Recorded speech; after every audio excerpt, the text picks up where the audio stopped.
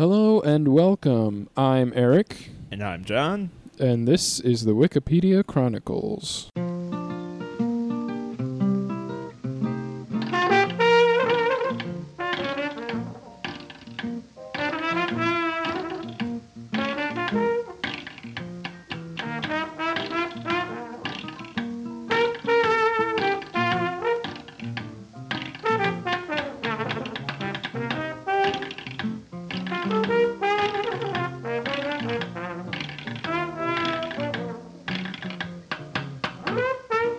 This is a podcast where we start with a random article, explore it, and then follow the links and see where it takes us. John, why don't you start us off and tell us what your random article is? Okay, well, it's another one of our favorite things, Eric. It is a small town with a population of 139, so relatively large by Wikipedia Chronicles standards. But it is a town by the name of Rumunki. It is a village in Gmina Bruzdan-Duzi. What a doozy. Within Plock County and in the Masovian Voivodeship in eastern central Poland. Okay. Yeah. It's close to Warsaw. About 70 miles northwest of it. Well, I can honestly say we will be going to my article. Because I got extremely fortunate this time. Ah, yes. I'm liking this. I got the Black Album, Prince album. Yes! Okay, The Black all right. Album by Prince. Yep. I actually like that album. I know this album. I'm actually not familiar with this one. Black Album, Prince album. 16th studio album. And if you didn't catch it, it is by Prince. It was originally planned to be released on December 7th, 1987, as a follow-up to Sign of the Times. And it was to appear in an entirely black sleeve with no title or even a credit to Prince. Hence, it was referred to as the Black Album. But then it was shelved and later released in 1994 instead. At one point, Prince had seemed to have fallen out with his African-American center audience, and this was supposed to be an attempt to get back in good with them. Basically, his means of doing that was to stop making pop music and deliberately make an album that is not so subtly catering towards the black community. And then also, in addition to that, make it entirely funk. Which, I mean, at that point, I feel like the African-American community would be insulted the other direction.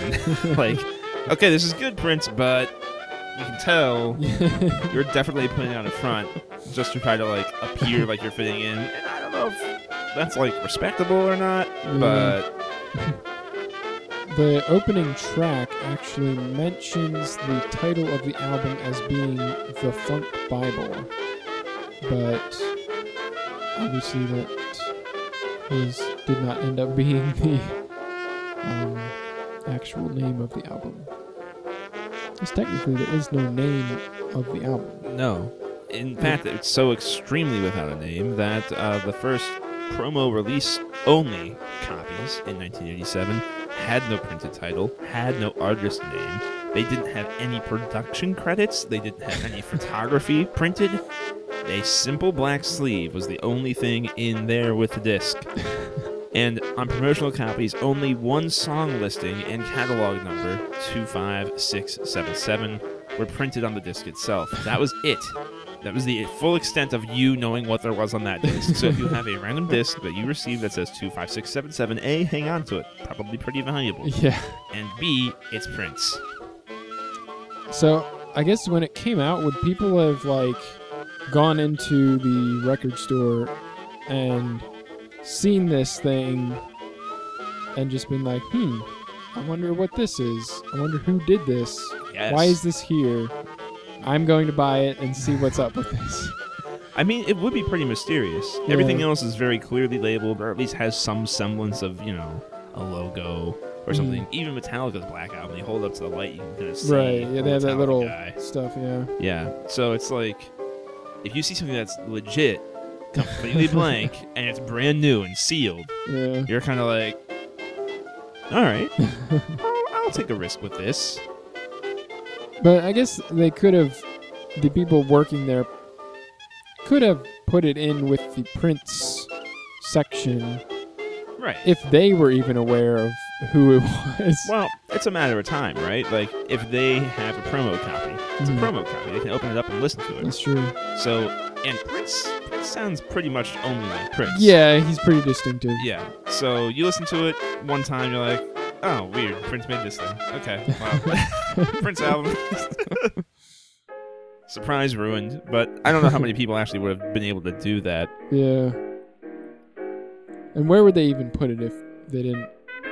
If they didn't lump know it where in it with- was. yeah. Somebody had to, like, They just put include it a on piece the of wall paper. or something. No, I don't know. I mean, like, how would they receive it in a record store and then file it, you mean? Like, how Yeah, would like they put what- it on the sales yeah, like, floor?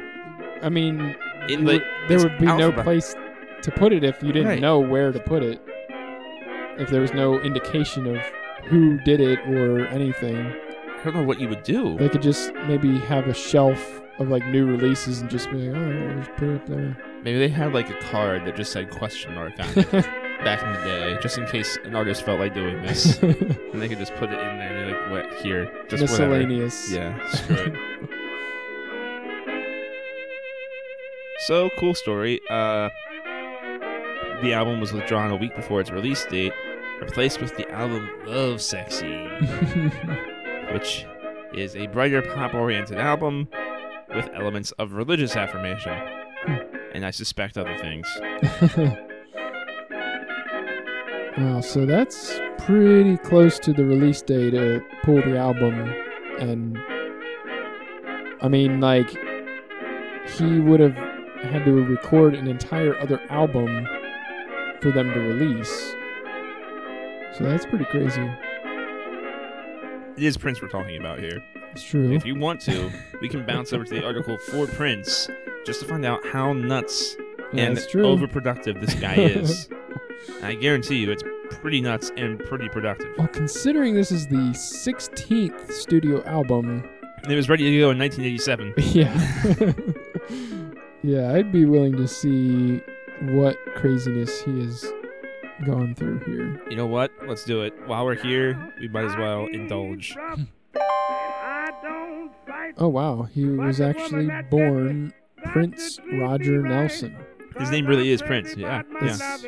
That's pretty cool. I like that about him. He never changed his name. Yeah. His name is He actually just Prince. shortened his name to Yeah. one name. He's widely regarded as the pioneer of Minneapolis sound. I didn't know Minneapolis had one of those. Yeah, that's weird. Minneapolis sound. But yeah, he was born in Minneapolis, Minnesota. Wrote his first song at age 7, Not surprising. and after recording songs with his cousin's band 94 East, the 19-then-year-old Prince recorded several unsuccessful demo tapes before releasing his debut album For You in 1978 under the guidance of manager Owen Husney.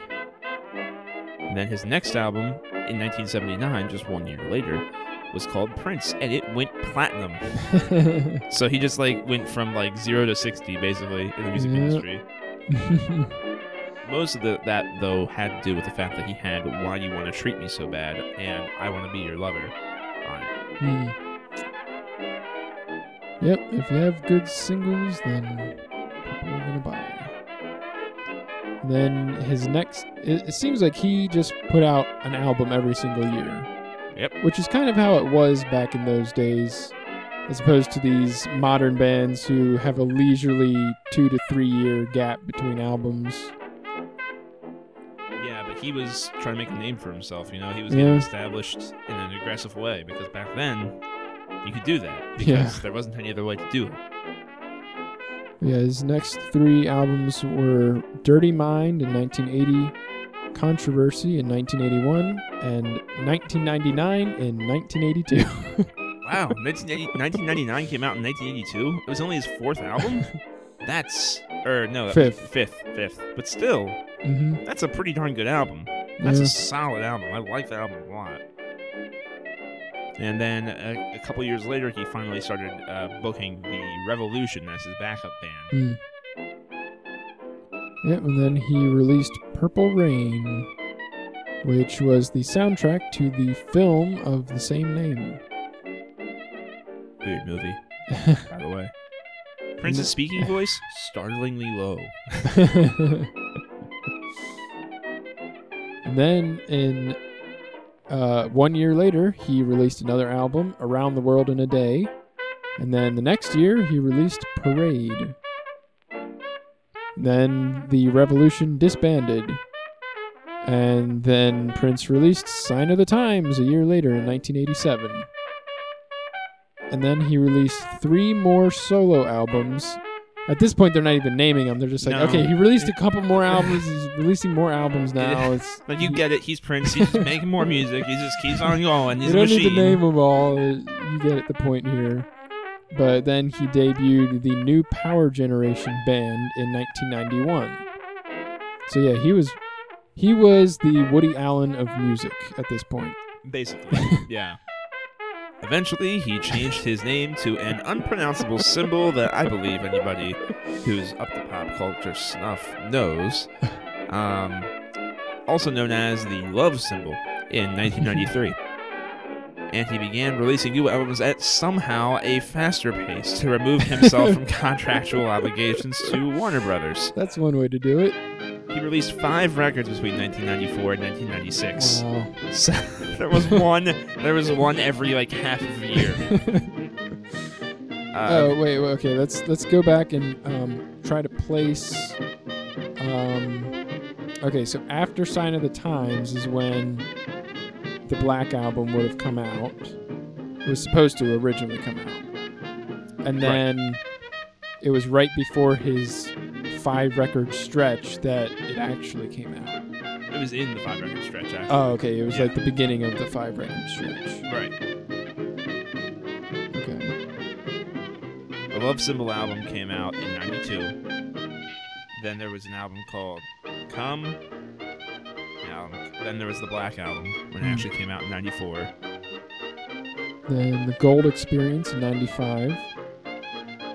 Chaos and Disorder in 1996.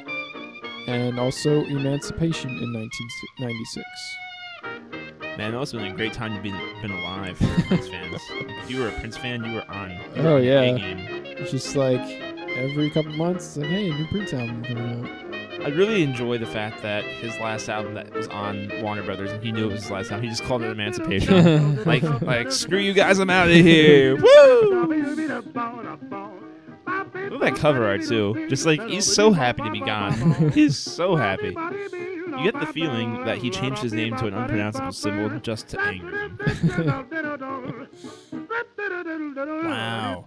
Apparently, Emancipation is also not only the 19th studio album by Prince, but the first triple full-length original R&B studio album ever released. Wow. So not just a double album, a triple album. That doesn't happen often in R&B, ladies and gentlemen. This man is a professional.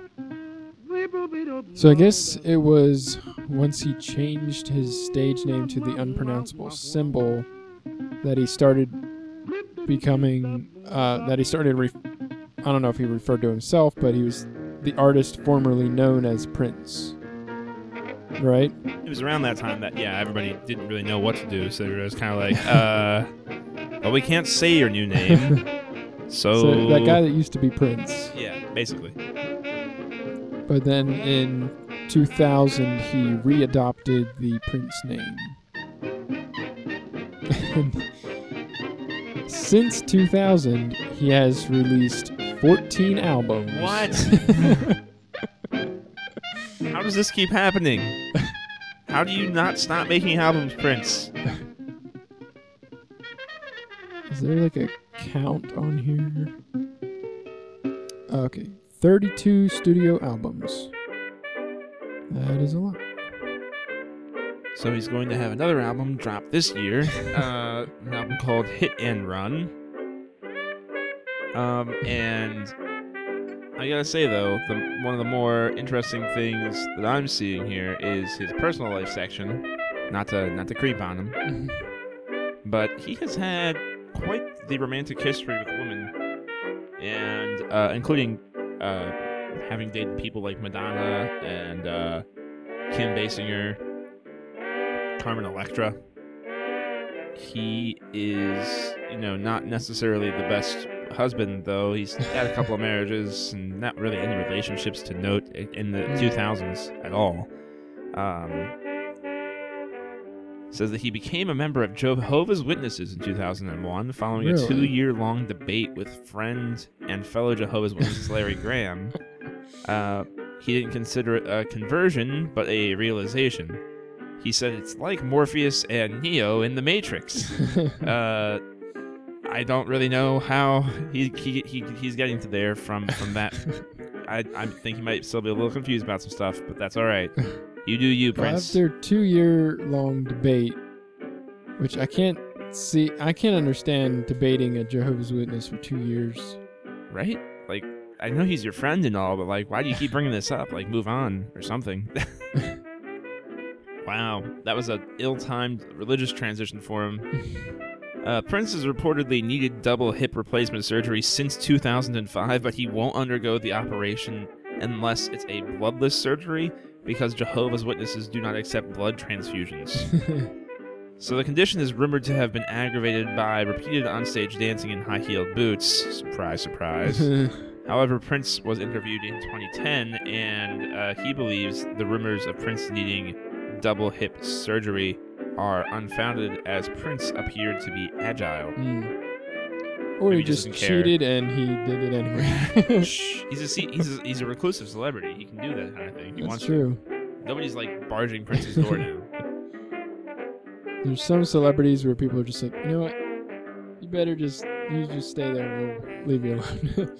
You do you. You do your thing. Prince is also a vegan, and he has featured a message in one of the album liners that he has released about the cruelty involved in wool production. Didn't know there was cruelty involved in wool production. There's almost definitely cruelty involved in wool production. And finally, in the personal life, here's the kicker. He was apparently collaborating with Sinead O'Connor,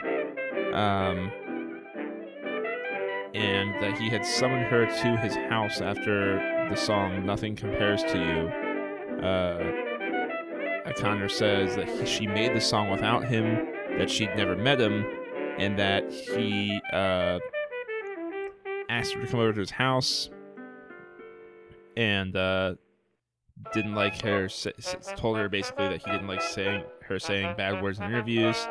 So she told him to F off, and then they became physical. He got quite violent, and Sinead O'Connor had to escape at his house at 5 a.m. because he threw a larger punch than hers. Which, honestly, looking at Prince, like, I just don't see him being very intimidating. Yeah. He's not a huge dude, right? Am I wrong in this? Like, let me go up here. Let me see if there's like a height thing. I feel like he's like 5'3". Oh, no, what? They don't tell you how tall he is. Dang it. He does have like a, I don't know, like a presence though, you know? He does, but he's 5'2". He's 5'2". I just Googled it. He's 5'2". But I mean, I don't know. I feel like those Dave Chappelle skits are not too far off. I feel like he can be intimidating in just the strangest of ways. So in 2007, Prince said he was going to sue YouTube and eBay because they quote unquote, are clearly able to filter porn and pedophile material. How do you know but that, Prince? appear to choose not to filter out the unauthorized music and film content, which is core to their business success. And somebody named Web Sheriff, the international internet policing policy company he hired, told Reuters, the problem is that one can reduce it to 0, and then the next day there will be 100 or 500 or whatever. Professional. Wow. This got intense, though. On November 5th, 2007, several fan sites of Prince formed a Prince Fans United front to fight back against legal requests they claim Prince made to them to cease and desist all use of photographs, images, lyrics, album covers, and anything linked to Prince's likeness. So Prince fans had to stand together against Prince. That's the kind of personality that punches Sinead O'Connor in the face. That's it right there. So I guess Prince responded by way of song, and they received a song called P-Funk, providing a kind of unofficial answer to their movement. It originally debuted on their main site and then was retitled F-U-N-K and is available on iTunes. There's also another incident in 2008 when Prince covered the Radiohead song Creep, and immediately after, he forced YouTube and other sites to remove the footage that fans had taken of the performance, despite Radiohead's demand for it to remain on the website. Yes! Go Radiohead. Then days later, YouTube reinstated the videos, while Radiohead claimed, it's our song, let people hear it. In 2001, Prince put the video of that Coachella performance on his then official website, lotusflow3er.com. It's always got to be some sort of weird numerical, like Prince is big on the leet speak. Yeah. In 2013, the Electronic Frontier Foundation granted to Prince the inaugural Raspberry Beret Lifetime Aggrievement Award, a reference to resentment of parties who allege unfair treatment and misuse of copyright claims by the artist and his lawyers. That seems fitting. Yeah. So far, Prince seems like he's been one of the more stringent advocates that we've had on the podcast. We've been through quite a few music artists now, and this is the first one who hasn't, been cool with the internet. Yeah. Man, is he in a lot of albums. It's kind of weird, though. Look at how many albums the guy releases in 2004, and then he does nothing between 2010 and 2014. But then 2014 comes around, okay, I have 3 ready to go. We'll release 2 this year, 1 next year. What? So on the tours, in 1990, he apparently did something called the Nude Tour. Which he did fully clothed. Okay. There is a picture of it above. He's almost like a Dracula costume type thing, kind of. Because with that kind of a name for the tour... If you go up to the 1987-1991 Solo Again, Sign of the Times, and Spiritual Rebirth Tour, or subheading, then scroll down a little bit, that's the Nude Tour. Where Prince looks like a white dude. Oh. I don't know like why. Michael Jackson? Yeah, kind of. I don't know if he was trying that. But yeah, very pale there, Prince. Yeah. And so when Tim Burton asked him to record several songs for Batman in 1989, Prince went into the studio and produced an entire 9-track album, and that was released on June 20th, 1989, and it peaked at number 1 on the Billboard 200. It's kind of weird. The Batman album would be number 1, but leave it to Prince. Yeah. Okay, I get why it's called the Nude Tour now. Says he went back on tour with a revamped band for his stripped down, back to basics Nude Tour. Oh, okay. So Just kind of like cutting it back a little bit, making it more simple. Returning to his roots. Has a pretty sweet yellow guitar over there. Ah, yes, the yellow cloud guitar. Now located in the Smithsonian Castle. Wow, there's just so many albums. I don't know what to do. Wow, okay. So Prince really just has a bunch of legal troubles all the time with everything. With regard to his stage names, in 1993, during negotiations regarding the release of the Gold Experience, a legal battle ensued between Warner Brothers and Prince, of course, over the artistic and financial control of his musical output. During the lawsuit, he appeared in public with the word slave written on his cheek. Prince explained his name change as follows. The first step I have taken toward the ultimate goal of emancipation from the chains that bind me to Warner Brothers was to change my name from Prince to the love symbol. Prince is the name that my mother gave me at birth. Warner Brothers took the name, trademarked it, and used it as the main marketing tool to promote all the music that I wrote. The company owns the name Prince and all related music, marketed under Prince. I became merely a pawn to produce more money for Warner Brothers. I was born Prince and did not want to adopt another conventional name. The only acceptable replacement for my name and my identity was the love symbol, a symbol with no pronunciation that is a representation of me and what my music is about. The symbol is present in my work over the years. It is a concept that has evolved from my frustration. It is who I am. It is my name. Which, it sounds silly, but honestly, for being a really silly thing, it was pretty darn logical how he explained that. I have to give him credit where credit's due. I'm not even mad. It's a smart move, you know? Yeah. And he's not wrong. His music does sound a lot like a female and a male symbol just kind of met up and we're like, let's get freaky with that weird like curly thing over there. And that's his music. That's his discography. Sure. I don't disagree with that. Yeah. He's used a couple of different pseudonyms over the years. One, Jamie Starr and the Starr Company, and Joey Coco, Paisley Park, Alexander Nevermind, and Christopher. Christopher's my favorite. That one's good. It's funny though because the guy uses pseudonyms to cover up the fact that he doesn't just write like 16 albums every decade for himself. He's also writing albums for everybody else too. That's why he's using the pseudonyms, because he literally says he uses pseudonyms because he was getting tired of seeing his name. He was literally just getting tired of seeing his name. There's a link to almost every one of his tours. That's something I don't see for every musical artist. Yeah. But apparently every one of his tours were relevant enough that they were worth like having their own Wikipedia article for.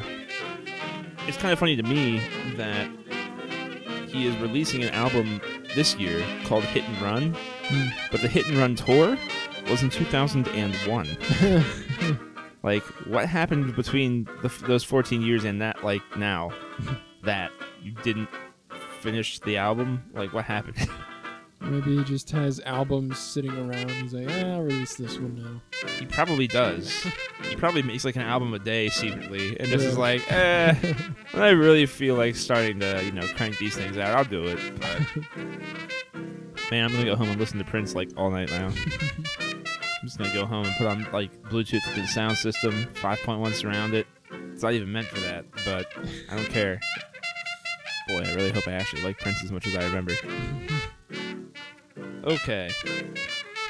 So from here, let's get off of Prince somehow. I don't know though. Like, there's so much Prince made in this article about Prince that I don't know if we can get his fingerprints off of it.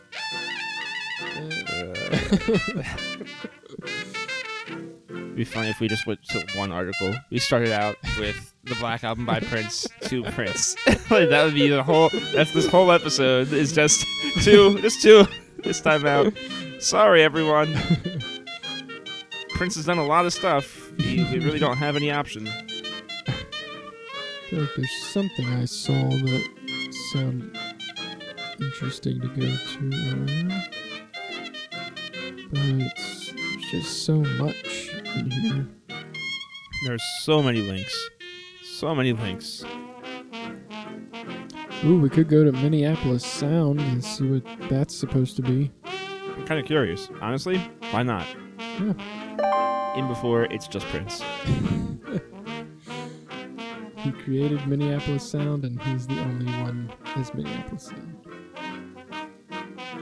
Well, maybe not, but I do have to say I recognize literally none of the other artists here.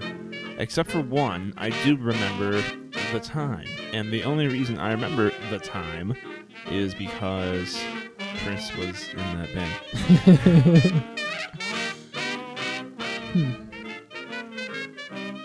Alright, well, okay, so Minneapolis Sound is a mixture of funk, rock, pop, synth pop, and new wave.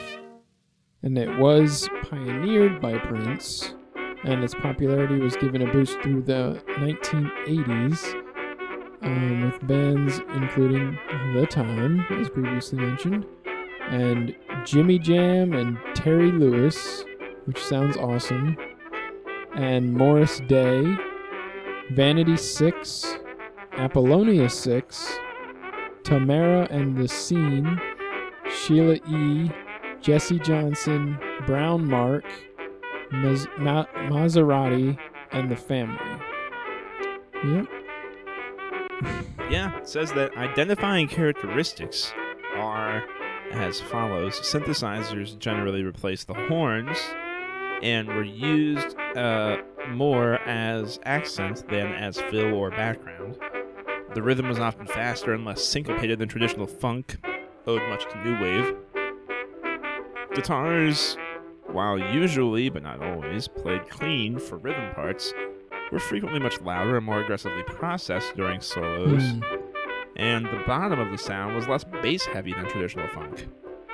The drums were also more highly processed than in traditional funk, so basically you have a more electrified, but also still clean kind of, like focusing on clean-sounding guitars, but more trebly, less bassy than funk was. Funk had that well-rounded sound because it had that really nice bass floor to it. The Minneapolis sound is sharper by way of having more synthesizers, more guitar emphasis.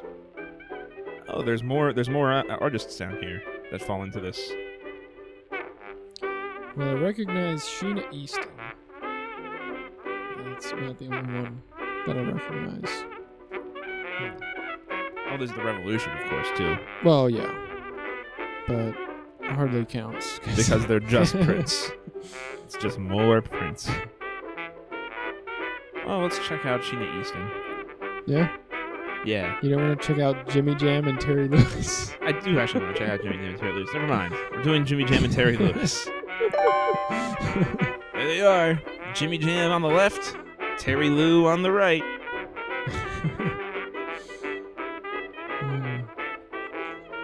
Alright, so Jimmy Jam is James Samuel Jimmy Jam Harris III, and Terry Lewis is Terry Stephen Lewis. Oh, okay. They have enjoyed great success since the... Oh, okay. They are a record production team. So I guess they don't actually play music. They just produce. Well, no, they do play music.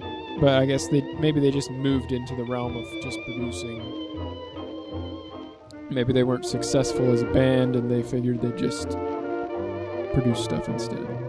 But they did have a lot of success in the 80s with various artists, such as Janet Jackson. Ooh, and as fate would have it, Prince. Ah, yes. So Jimmy Jam is the son of Cornbread Harris.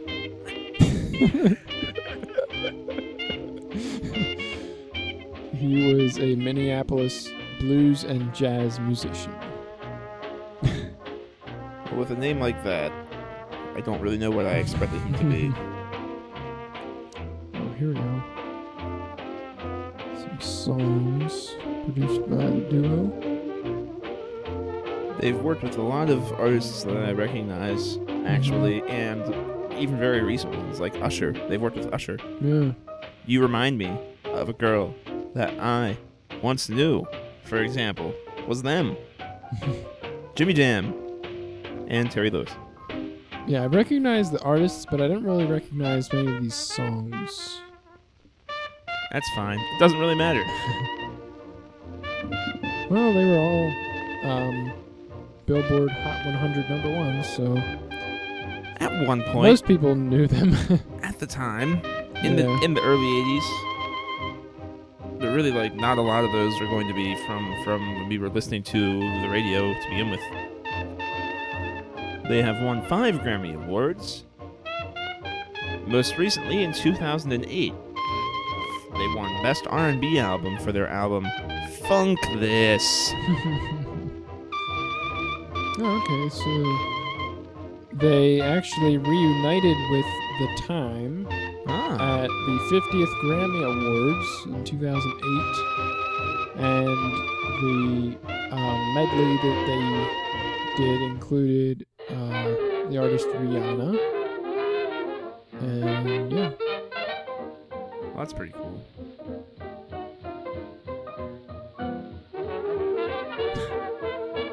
They also worked on Ruben Studdard's album Love God. Is, as well as Johnny Gill's 2011 album Still Doing.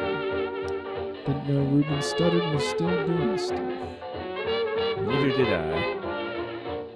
You know who I also didn't notice was still doing stuff, but I'm actually rather excited that they are? Earth, Wind, and Fire. Are they still doing stuff? They are, or at least they were in 2005 whenever Jimmy Jam and Terry Lewis helped out with their 2005 album Illumination. Or, sorry, no. Wait, no, that's right. Never mind the no. Never mind the me never minding. And they've worked with Barry White, Blue Cantrell, Shaka Khan, Shaggy. Wow. They have quite the repertoire going on here. They worked with Color Me Bad, Boys to Men, Vanessa Williams, Tony Braxton, Rod Stewart. Wait, what? That one sticks out a little bit. That may be the odd man out. Yeah. Patti LaBelle. Okay, well. It'll get weirder, I guess. A band called Climax, spelled KLYMAXX. Okay. Not sure what they're going for there. They worked with Mary J. Blige. I'm really curious about what work they did with Shaggy. Why wouldn't this article mention it wasn't me if it was me? They worked with Kanye West. They've worked with Jessica Simpson. That also is odd. Because Jessica Simpson's the one that never really had like a very, very pop phase. Yeah. She stayed like Ashley Simpson, the younger one. Mm-hmm. She went a little off the rails during that whole SNL lip syncing gambit. But yeah, I distinctly recall Jessica Simpson being like the goody two shoes of that group of female singers. Just kind of got famous, got married, and that was it. She was done. They also worked with Michael Jackson. Now that is impressive. The song "The Right Thing to Do" by Carly Simon and Megan Mullally. What? Megan Mullally? Like Megan Mullally. Nick Offerman's wife? That one and the same. By the way, I am looking at I have bounced over to their list of songs produced by them. Oh, thank you. Yeah. I am just, I was just curious and No, it was a good move on your part because now we have a reason to go to Megan Mullally. It's true. We do. All right, let's just officially jump over here. Okay, we've officially jumped over. Ding noise. Ding. Okay, I mean you can say it. Are you gonna edit that out? Well, yeah, I'll edit it. You can just maybe just say ding at the same time you actually put ding in. Right, yeah. There you go. I could do that. Yeah, it'll sound cool. We can double ding. Yeah. Double dinger, humdinger. Okay. But yeah, there are a lot of artists here, a lot of songs. It's kind of a lot to take in. Yeah, there's so many people they've worked with over the years that, yeah, I really just need to... I almost wish it was arranged by artist. And not by song title. Yeah, because when I'm looking at song titles, I'm just like, I don't know what I'm looking for. I don't know what I recognize. But then I see the names of the people on the side, and that's what I care about.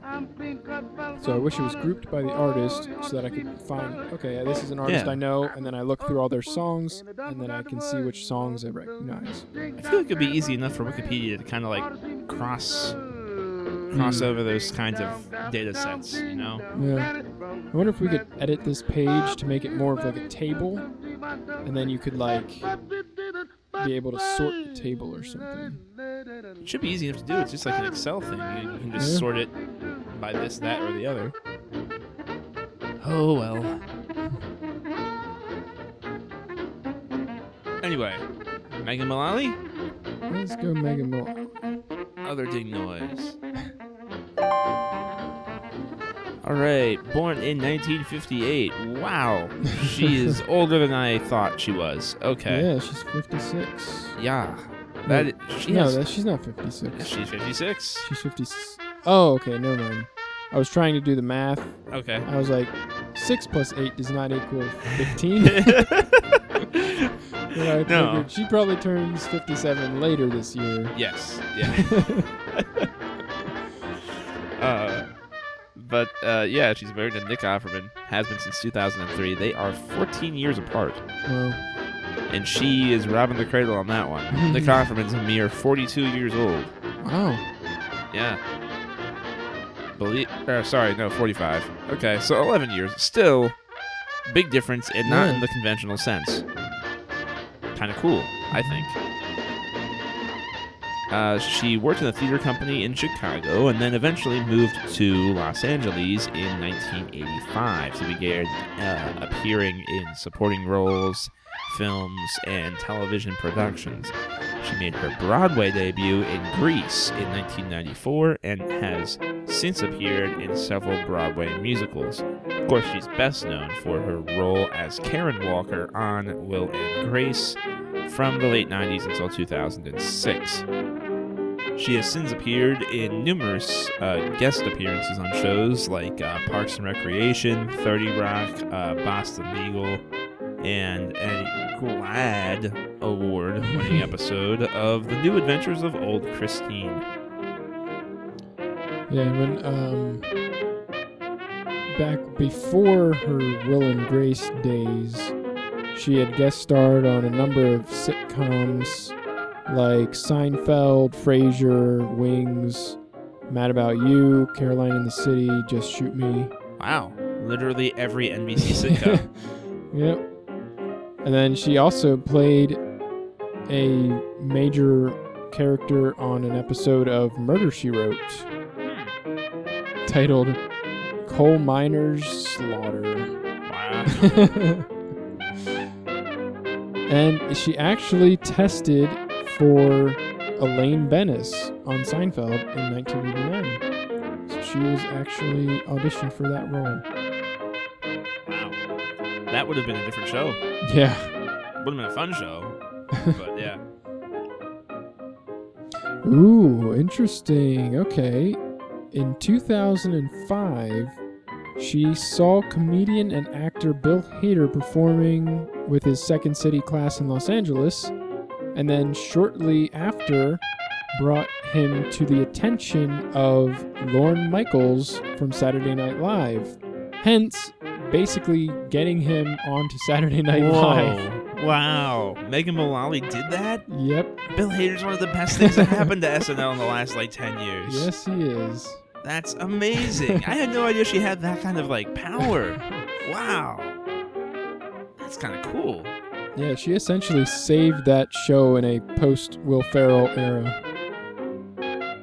I have missed a lot of opportunities to see her in person, though. I mean, between the fact that she was in How to Succeed in Business Without Really Trying in 1995's revival, in 2007 she was in Young Frankenstein. Like, I was this close to going to the original Broadway cast production of Young Frankenstein. This close. Should have just done it. Just gotta pull those triggers sometimes. Oh, man. Oh, man, though. I'm sure she'll be back. She'll be in something good. Yeah. Seems like she keeps turning up and stuff. I mean, she's still been acting, and she's clearly had no need to since Will and Grace. But yeah. And she's married to Nick Offerman now. So I mean, Yep, she is actually a member of a band called Supreme Music Program. What? And they have released 3 albums to date. The Sweetheart Break-In, Big as a Berry, and Free Again. Oh, wow. Okay, so then, I guess after that, maybe? Or in side project to that? Her and Stephanie Hunt formed the band Nancy and Beth, and they went on tour in 2013 with Nick Offerman. Oh, okay. So she actually met Nick Offerman in 2000 while they were doing a play in Los Angeles. And then they married in 2003. And Nick Offerman actually guest starred on Will and Grace during the 4th season, which I did not know. Probably without his trademark mustache. Probably. If you see any roles Nick Offerman was in before Parks and Recreation, you will not recognize him. Nope. You won't, because he didn't have the hairstyle or the facial hair. Yep. And And he's just his guy. He always plays like weird people. Yeah. Like in an episode of 24, he plays like this crazy hick who is like hassling a Middle Eastern guy because like the city has been like is like in a blackout or something. What? It's like I think it's season 2 or something. Right? But yeah, it's like maybe it's season 4. No, it is season 4. Yeah, the whole city is on like Oh, it's the Manhattan Blackout episode, isn't it? it's the one where it's like martial law. Yeah. Yeah, so he plays like this crazy hit guy, and he has like plaid shirt and a hat, no mustache, and he's just like He's in disguise. He's in plain sight. We can't Yeah. see him. Well, here's a good thing. We're nearing pretty close-ish to the end. We've had a lot of dead air in this episode, I think, so far. So we may not end there, but I do want to throw this out there. There is a link to the character of Ron Swanson from this article. And honestly, if we could take the Black Album by Prince to Ron Swanson, come on, man. Best Yeah. episode title? One of the better ones. I think that's pretty good. Okay, all right. Let's just I think do we should it. just go there and just hang out, man. Let's just mosey for a bit. Yeah. There's a lot to digest about Ron Swanson. Wow. This is a long article. Oh my God! Holy! Oh, This is the longest article that we've come across this episode. I think. it legitimately Except for- is. Maybe Prince is longer, but No, I don't even know if It's- that's true. They rival each other, and one's a fictional character. I don't even know. How is there this much about Ron Swanson? I couldn't tell you if I tried. But Wikipedia will try and tell us. Okay, where to begin? Well, Ronald Ulysses, quote-unquote Ron, Swanson, is a fictional character portrayed by Nick Offerman from the situational comedy television series Parks and Recreation on NBC. created by Greg Daniels and Michael Schur. Sure. Skr? And you might not recognize Greg Daniels, but you might know that he also co-created King of the Hill. Wait, really? Yep. Oh, wow. And he also was involved in The Simpsons for a while. And he also co-created The Office, the American version. So this guy has had a hand in a lot of good comedic material over the years. All right. In the series, Ron is the director of the Parks and Recreation Department in the fictional town of Pawnee, Indiana, and the immediate supervisor of Leslie Knope, played by Amy Poehler, until Knope's election to the Pawnee City Council at the end of Season 4. Yeah, they are polar opposites, pretty much. Whereas Knope is sunny and outgoing and just loves to work and loves to be part of the governmental system and making a difference. Whereas Ron Swanson kind of does not like any of that stuff. He does not like to help the government. He actually is essentially trying to take it down from the inside, and he essentially tries to do as little with his job as possible. And speaking of Megan Mullally, she actually appears on the show in a guest role as Ron's ex-wife, Tammy. And he hates and fears both of his ex-wives, who are both named Tammy. And she is one of the more, let's say, aggressive of the Tammys out there. And actually, Ron has been a very central character since the very pilot episode of Parks and Recreation. And Nick Offerman actually did have input into the character's creation, and a lot of the aspects of his personality were inspired by the actor himself. The traits of the character, fascinatingly though, were also partially inspired by a real-life libertarian elected official in Burbank, California. So there's that for you. Offerman's portrayal of Ron Swanson has received critical acclaim, being one of the more breakout characters on TV in a sitcom. Many people have decided that he is the best comedic character on television since Cosmo Kramer of Seinfeld. Ron's platonic relationship with Leslie has been compared to that of Mary Richards and Lou Grant in The Mary Tyler Moore Show. High praise, high praise. And Offerman received several award nominations for the role, and won the TCA Award for Individual Achievement in Comedy, tying with Ty Burrell of Modern Family. I can't read the history without laughing. Oh no, okay. Despite Ron being a very private person, including getting his birth date redacted from all public documents, his background does occasionally come up in the show.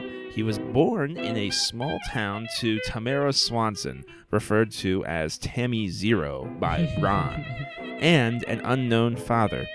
He grew up on a farm in a small town and is shown to have enjoyed woodworking from an early age, building his first chair at age 5. Ron is opposed to child labor laws, stating he got his first job at a sheet metal factory at age 9, and in 2 weeks was running the floor. Ron says that at age 11, he was offered a higher paying job at the tannery and attempted to do both jobs while going to middle school before realizing it would be better to only work at the sheet metal factory.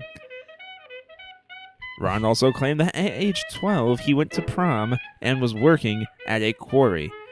Ron moved in with his first wife, Tammy 1, who worked at the hospital he was born at and was his math and Sunday school teacher when he was 15, and said, although scandalous, people were too afraid to say anything.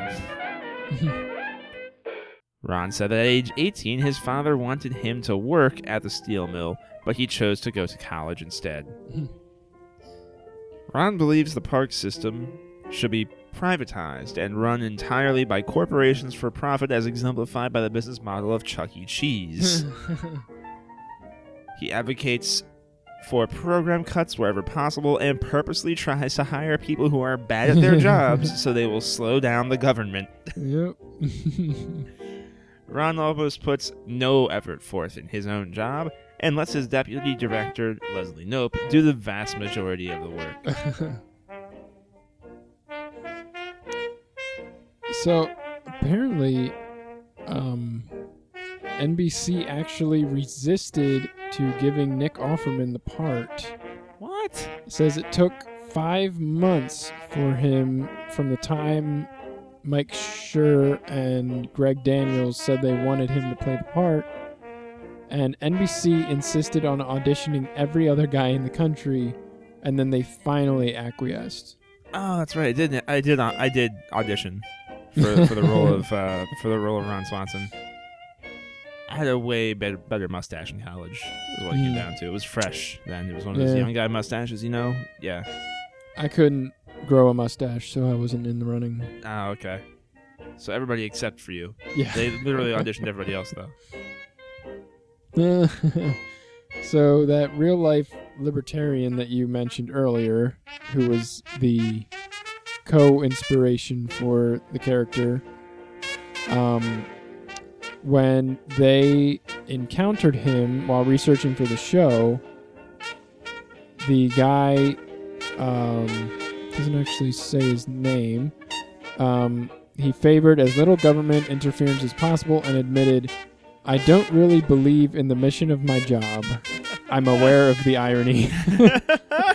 That sounds like a Ron Swanson quote. Yeah. That's a bona fide.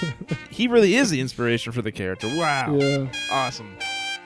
So yeah, basically Ron's politics are from this guy, this libertarian, and his love of woodworking and scotch and food is all from Nick Offerman. Offerman says that the deadpan style of humor he uses for Ron Swanson was cultivated during his youth. When he was an altar boy, he would read things with the utmost sincerity, and his cousin would be cracking up because he knew he was full of shit. Offerman's real-life training in stage combat and kabuki dance were the partial inspiration for the self-defense classes Ron offered his Parks Department colleagues in park safety. So it was actually Michael Schur's idea to cast Megan Mullally as Tammy 2, and then when they pitched that idea to Offerman, he was extremely responsive. It only makes sense. It was a good combo from the beginning, really. It's just the way it should be. Based on a line from The Stakeout, when Ron says, "I was born ready. I'm Ron Swanson." He is often referenced by fans and even reviewers as Ron Swanson. Fans created websites based on him, like Cats That Look Like Ron Swanson. And after Ron misunderstood a turkey burger to be a fried turkey leg inside a grilled hamburger, the cooking website Eater.com created and posted a recipe for that exact food. Baby, I want to eat the that. only thing Same. baby. Oh, that would be delicious. An image of a fake flavor of Ron Swanson-themed Ben and Jerry's ice cream called All of the Bacon and Eggs You Have was designed and circulated on the internet.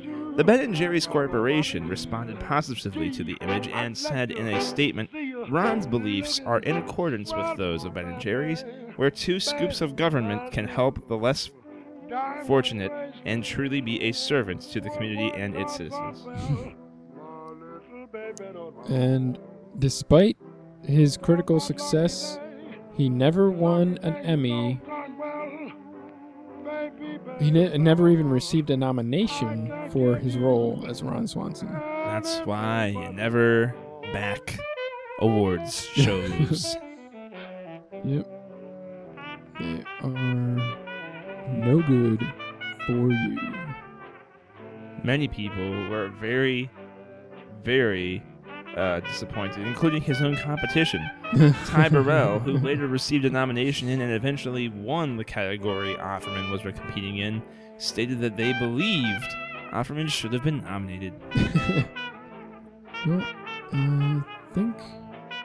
I mean, we could go into every single detail, but I think we should allow the listeners, if they haven't seen Parks and Recreation, to enjoy and delve into that all by themselves. And if the listeners are Parks and Recreation fans, take this moment to relive some of the fun and joy that you experienced during your time watching Parks and Recreation.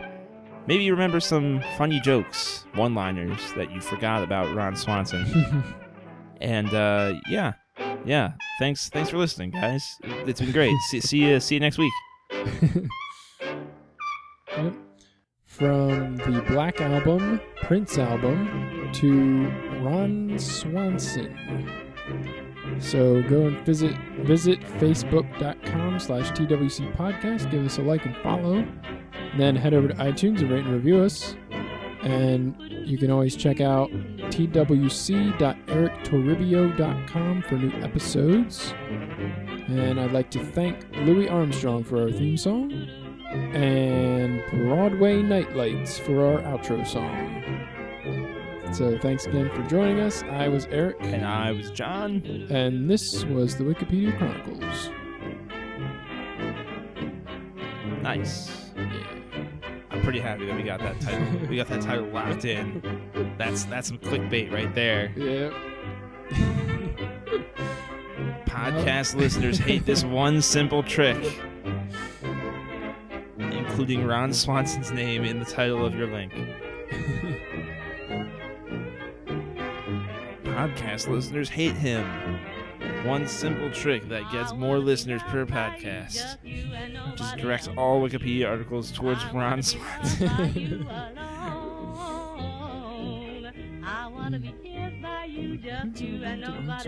I think that's pretty good. I mean, like, it's still in the realm of media, but I'm pretty happy with the transition there. I wonder how many, like, fictional characters we can get away with doing Wikipedia articles on before people, like, start to complain that we don't do facts anymore. It's not a cop-out, honest. We're trying to do things that are funny or interesting. Yeah, it's entertainment. Yeah. Funny and interesting doesn't always encapsulate things that aren't Ron Swanson. Sometimes to get what you really need out of life, you gotta just indulge. You just gotta go big. You just gotta go for all of the bacon and eggs that you have. Yeah, we're just trying to educate people. People don't know about Ron Swanson. They should. That's all we're trying to do. Spreading the Ron Swanson. Yep. Yep.